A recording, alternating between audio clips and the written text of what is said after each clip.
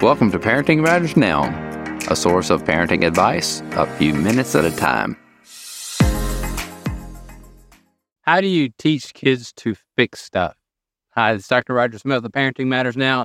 I want to talk about teaching your children logic. And logic is so important in being able to repair things or fix things or create things. And so you have to be solving a problem whenever you are being creative. I'm out here at my full pump, and you may go, oh my goodness, that'll drive me crazy. But what I was doing this morning was replacing the parts inside this little dome right here. And you can see it has a little screen on the top, and I had to take this off and put new parts inside because one of the little gears in it had wallowed out. And you say, well, how do you figure that out? How do you know? Well, you make mistakes. So I've taken this thing apart. Someone encouraged me that it's not that hard, and found the parts, opened it up. And so sometimes you learn how to fix things, and you teach your children how to fix things by giving instructions. But sometimes the instructions are not complete, and you have to use logic and go, okay, this part looks like it fits next to this one. So how do you begin that process of teaching your children to figure things out? Well, you may say, all of our stuff is expensive and we cannot afford to let them make mistakes on it. Well, go to a place where a guy is fixing or repairing lawnmowers, and he has 50 non-working lawnmowers out there that he's robbing parts off of.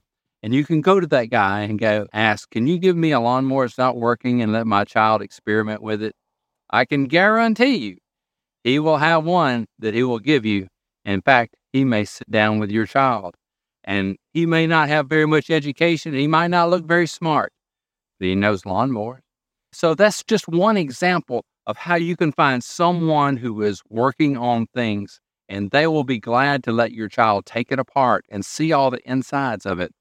And so having a small set of tools that works for your child is very helpful to let them begin to experiment with just taking things apart.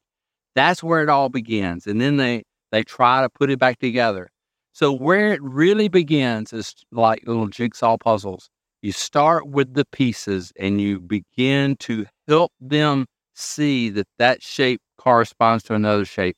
That doesn't happen when they're 3 or 4.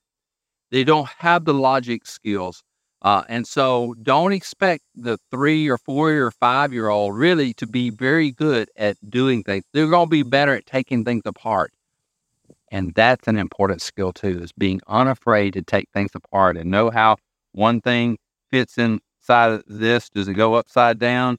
Does it go upright like that? Sometimes you have to look at pictures of other things. So there's a reason why this is right side up, but I'm not here to talk about that. Then there's another part that fits on here. Does it go like this, or does it go like that? And you just have to experiment, which is the right way. And I never can remember, so I have to experiment and determine myself. But that is the process of teaching your child to use logic and evaluation, their visual skills, their process skills, to be able to learn how to repair things in their life, whether it be on computers, whether it be in spreadsheets, whether it's with painting or any number of things. That is a skill.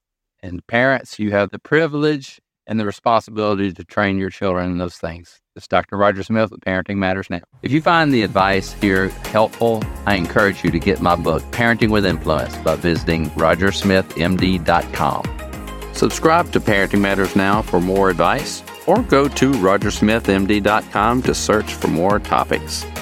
See you next time.